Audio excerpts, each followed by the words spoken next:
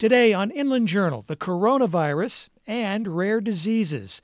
Later, we'll talk with a Spokane woman who has a daughter with what is considered to be a rare disease and the mother's passion to help other families who have their struggles with rare diseases.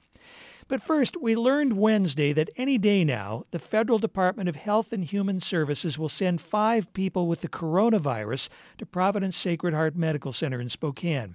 Those people have tested positive for what is now known as COVID-19, or the 2019 coronavirus. Providence officials say Sacred Heart was picked because it has secure airborne infection isolation rooms. It's one of 10 hospitals in the nation that will serve this function. Scientists all over the world are working to learn what they can about this version of the coronavirus. We called Christian McGorry, an assistant professor of biology at Eastern Washington University. McGorry and a colleague will speak about the coronavirus next Wednesday at 6 p.m. at Spokane's Southside Senior Center. McGorry is a disease ecologist. He studies the organisms that carry these diseases and those that pass them from one species to another. It is certainly a new pathogen that jumped from some other host, mostly bats in Wuhan, in this city in China, and started spreading. However, we need to put it into perspective with other diseases that also spread. So when we hear coronavirus, most people have not heard this term before. McGorry says there's a joke on the internet that equates the coronavirus with a Mexican beer with a similar name. But we actually have coronaviruses that we all probably have gotten before. The common cold is caused by several different kinds of viruses, and several of those are coronaviruses. They are the same group of viruses. We just have gotten infected with them in historic times, and we don't know when it exactly happened, and they are just what we call endemic, that they are just going around between people. So in that sense, this pathogen is just another one of those viruses, but it's because we see how quickly it spreads and how severe the symptoms can be in some people and how many people are getting infected, that causes a larger concern. If we want to put it into perspective with other pathogens in the U.S., right now we have a larger than normal flu epidemic going on right now in the U.S. that we don't talk about a lot, but up to this point, 14,000 people have died in the U.S. during this current flu season, and 26 million got infected. Whereas with this coronavirus, we only have 15 cases so far in the U.S., all of them quarantined, and we don't have any indication, even though this outbreak started in December, that we would have an ongoing outbreak in the U.S. So does it tell us that the flu virus is more dangerous to us than this particular coronavirus, or is that a leap in logic? It's complicated because flu doesn't kill as many people in proportionally. So for the flu, it's about 0.1% of the people who get infected with the flu die in the U.S. in general. And with this virus, the percentage is somewhere between 2 and 3%. I think the latest I heard was 2.3%. However, Anthony Fauci, the head of the NIH, was talking about recently how those estimates might be too high because they were mostly based on cases that happened at the epicenter of the outbreak in Wuhan, where there's so many cases that the health system might be completely overrun, and there might be people who just don't get the required support to recover. In other countries, like in the U.S., the same disease might have a much lower mortality rate, especially if we are prepared and we know what we're doing and we have enough supplies. Why has this been so difficult for China? I'm not trying to minimize it. It is contagious. And so in that sense, it's hard to control. And the Chinese government has really done extraordinary steps in trying to control this outbreak. I mean, shutting down large metropolitan cities like they did is almost impossible to imagine in any other country than China. I don't think it would ever work in the U.S. And So they've done everything they could, but there has already been so much transmission happening within the city before they shut down them that by that time it sort of the cat was out of the bag. And right now, what we're seeing is that with shutting down those cities and putting in preventive steps to avoid further transmission, we're hopefully getting to the point when the number of cases are going to go per day, not the cumulative cases, so not the ones who have been already infected, but the new cases. It's hopefully going to start going down in the next couple of weeks, and then we can see end to the outbreak. But I want to emphasize that, at the same time, these same kind of infections might have happened in the past, like say 50 years ago, and nobody would have noticed because we didn't have the technology to test people. So right now it's very easy to get a test. It's called a PCR that amplifies the DNA of the virus and can test people if they have it. 50 years ago, we didn't have anything like this. All we would know is that there are more people who are sneezing and coughing than before. And we would think, well, it's another cold outbreak, and some people seem to be dying as a consequence, but we wouldn't have even known that there's something going on. Christian McGorry is an assistant professor of biology and biostatistics at Eastern Washington University. He and a colleague will speak about the coronavirus next Wednesday at 6 p.m. at Spokane's Southside Senior Center. Another view now of the coronavirus, this time focusing not on the biology, but on how we as a society view diseases like this. Kari Nixon is an assistant professor of English at Whitworth University. She studies medical humanities. One way that I think is really interesting, and there's been lots of good work done by medical humanities scholars on the way that we define what an epidemic versus an endemic is. And the sort of quick and dirty version that you could summarize those arguments in is to say that what we call an epidemic depends on how much we care about the people it affects. So there's really good evidence, for instance, that polio was endemic to the human race since time immemorial. We've unearthed, or I think we have evidence on hieroglyphic tablets, portraits of leaders that clearly have polio. But it was when it started to affect white, affluent, middle-class Americans in the mid-century that it was suddenly a panic, and we dubbed it more of an epidemic. I personally felt that I saw this in Dallas when we had a few Ebola cases there. I was living within walking distance of the hospital where they all were. I drove by every day the nurses' apartments, and I was watching as the decontamination crews emptied their apartments. We have a tendency to think that Ebola, or to treat it as sort of naturally occurring at those low levels in certain parts of Africa. It's treated as endemic. Yet when it came here, we had 3 cases in Dallas. It was an outbreak, which I would say is a good enough word to say that we're treating it like an epidemic, whether or not epidemiologists are truly calling it that. So as we see these pictures of people in China in Wuhan, a city of 11 million people, streets are pretty sparse, and people are walking around with masks on their face. Yeah. How do you view that? I mean, does that take away the way that we view it because they're so far away from us? It's not that thing that is knocking on our door? Precisely. And that's also the double bind. Although we haven't yet said that coronavirus is, say, endemic to China. It's new. It's too new to be endemic. That attitude, I think, defines a lot of how Americans look at disease globally. That disease is over here, and thank God it's not over here with us. And yet we had what was the case in Everett, I guess, and there was mass hysteria, because we have this fantasy of diseases being natural to everywhere but us in America.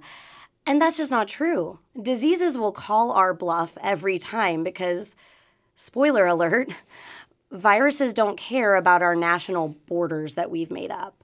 And so I think that's why we have the panic about these relatively small cases. because we've lived with our heads buried in the sand in this fantasy world where we've distanced disease imaginatively. And so when it comes over here in even small amounts, we kind of go to the other extreme and panic all of a sudden because we thought we were keeping these things imaginatively at bay. So what are the lessons we should learn from that? The way I look at it in my first book that's forthcoming in June, and where I track the 19th century roots of this legacy.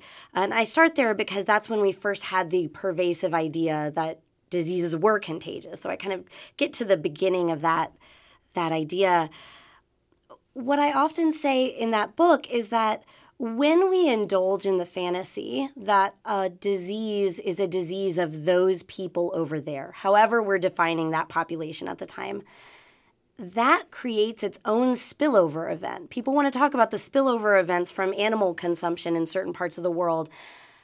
I would say we create spillover events when we deny the possibility that a disease can affect all of us and that somebody else's problem is indeed our moral responsibility to care about. I think we saw this with the AIDS crisis in the 80s. The more we said that this was a disease of a certain population, the more it in fact spread and affected more and more people outside of the population we were claiming it affected. In the 1880s, it was syphilis, same way. There were all these laws trying to limit sex trafficking because people really believed that only sex workers spread that disease, not, say, the men who were their customers. And again, microbes will call your bluff because it doesn't work that way. Kari Nixon is a medical humanist and assistant professor of English at Whitworth University. And now to the practical effects of the coronavirus for some people in the Northwest, including business owners who ship their goods to Asia and oyster growers. Here's correspondent Anna King. China is usually the world's major manufacturer, so shipping revolves around the high-value products it sends around the world. When shipping containers are emptied on U.S. ports, they're refilled with produce, lumber, grain, soy, and meats. But right now, there are few containers coming out of China, and what's being shipped over is languishing in ports without any workers to unload the products and take them to markets. Right now, it's a crisis. Peter Friedman leads the Washington, D.C.-based Agriculture Transportation Coalition.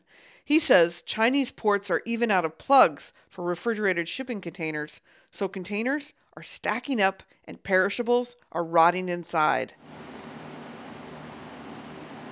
Usually here at Weigart Brothers on Washington's coast, they'd be shucking 40 to 45 hours a week. Now owner Kenichi Weigart says he's worried about making payroll. The problem is shipping from China has dropped dramatically, and that means there aren't ships to carry U.S. goods back across the Pacific. Usually every Monday, Kenichi Weigart ships 8 pallets of fresh jarred oysters to a customer in Hong Kong, but this week he's only got 1 to ship.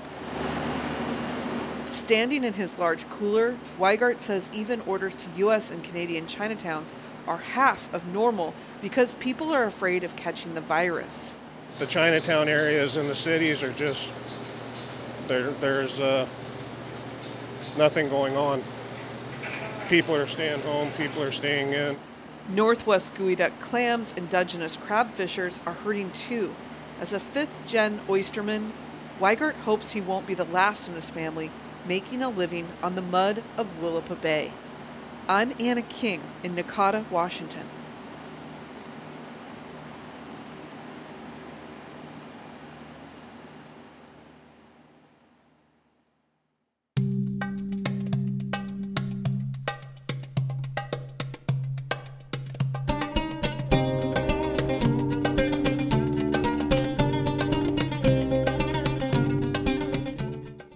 And now to rare diseases, of which there are officially about 7,000, according to OrphanNet, which bills itself as the website for rare diseases and orphan drugs. What happens when your child or your spouse or your parent is diagnosed with a disease of which little is known? That happened with Mary McDermott, a Spokane financial planner, and her husband. They have 2 children, Charlie and Ruth. Ruth is 3.5. So Ruth's rare disease is called tuberous sclerosis complex, so TSC for short. And the non-super medical version is she's missing DNA that fights tumors. So tumors will form in her major organs: heart, brain, kidneys, lungs, and she has some on her skin. And then seizures are a byproduct of the disease, and also those tumors in her brain can cause them.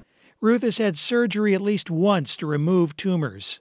Developmentally, she's probably a good year behind where she should be. So that affects her daily. If she has a seizure, then that's a whole nother category of how we kind of see how that day's going to go. Doctor's appointments, all of that stuff. So yes, I would say she's affected daily by that. And because Ruth is affected, her parents and sister are as well. The McDermotts have found whatever information they can about Ruth's disease and how it's been treated. Mary McDermott says the disease has been known long enough that some research has been done and money raised for more. And there is a lot of overlap with ours and a couple other rare diseases out there that have to do with tumors. So I think there's good movement in our alliance for rare disease. We're 40 years old. So the McDermotts have something of a social network with parents in similar situations. But she says for others dealing with rare diseases, there's a sense of isolation. They feel like they're going it alone, especially when there are no doctors nearby who know much about their conditions. I would really like to be able to make a system, some kind of funnel, where most of our families have to travel at least to get the diagnosis, right? Because that's the first step. So once you get that diagnosis and you come back home, how can we wrap around them, funnel them through some form in our medical system where, okay, you have this rare disease and it's going to touch these 4 specialists, and this is the first one you go to, and this is how that process starts, rather than kind of throwing darts and hoping, well, maybe I should go to the cardiologist, or who's in charge, right? Who's the overarching person that we got questions we need to email. For the last 3 years, McDermott and others in the community have sponsored a public forum about rare diseases on or around National Rare Disease Day. This year, that day is Saturday, February 29th, and McDermott has put together a panel discussion with someone who has a rare disease, someone related to someone with a rare disease, and a provider or community member active in the field. McDermott says those gatherings are aimed at providing a sense of community for families who are dealing with rare diseases. Through all this, the ones that are asking the questions in those meetings we have, or they come up to me after, those are kind of the ones that we've kind of formed a hey, I'm doing this, you're doing this, how do we do it together? There's at least 5 to 8 parents in Spokane that are on the board of their specific rare disease. They're making decisions. They're flying places to advocate. They're doing all the things. McDermott is active, too. A few weeks ago, she testified via video uplink for a bill in the Washington State Senate that would expand Medicaid coverage for people who have rare diseases. I'm lucky enough that me and my husband can still work. I am very privileged in that way. Let's be clear that I'm here to represent others that aren't as privileged as I am. It doesn't appear that bill's going to pass. Meanwhile, McDermott and others are working to build supportive community for people who sometimes feel overwhelmed. So being able to find them and just be like, okay, maybe it's just lunch and we're like, this is hard. What are you doing about this? Or how can we get our mental health docs in town to Skype with your specialist in Philadelphia, and who can we get a hold of in Spokane that would want to be a part of that, and what are your issues now and what are mine, and how can we kind of navigate this world together and not feel alone. A long time ago we made peace with the fact that we are going to love our kids the most we can every day, and whatever happens, and that's just the way that has to be. We have to sleep and we have to live and we have to do all the things, but that's a hard decision to make as a parent. The Rare Disease Day event will be Friday, February 28th from 11:30 to 1:30 in the Academic Center on the WSU Spokane campus. It's free and open to the public. We finish with another story about a rare disease, ALS, and an effort made to raise money for research to find a cure and treatments. It's a program called AILS for ALS. Mike Shannon is the program director for the ALS Therapy Development Institute based in Cambridge, Massachusetts, though Shannon lives here. So AILS for ALS was put together about 7 to 8 years ago by Mike and Cheryl Smith of Loftus Ranches, a hop growing company and family been in the valley for over 120 years, I think, in Yakima Valley.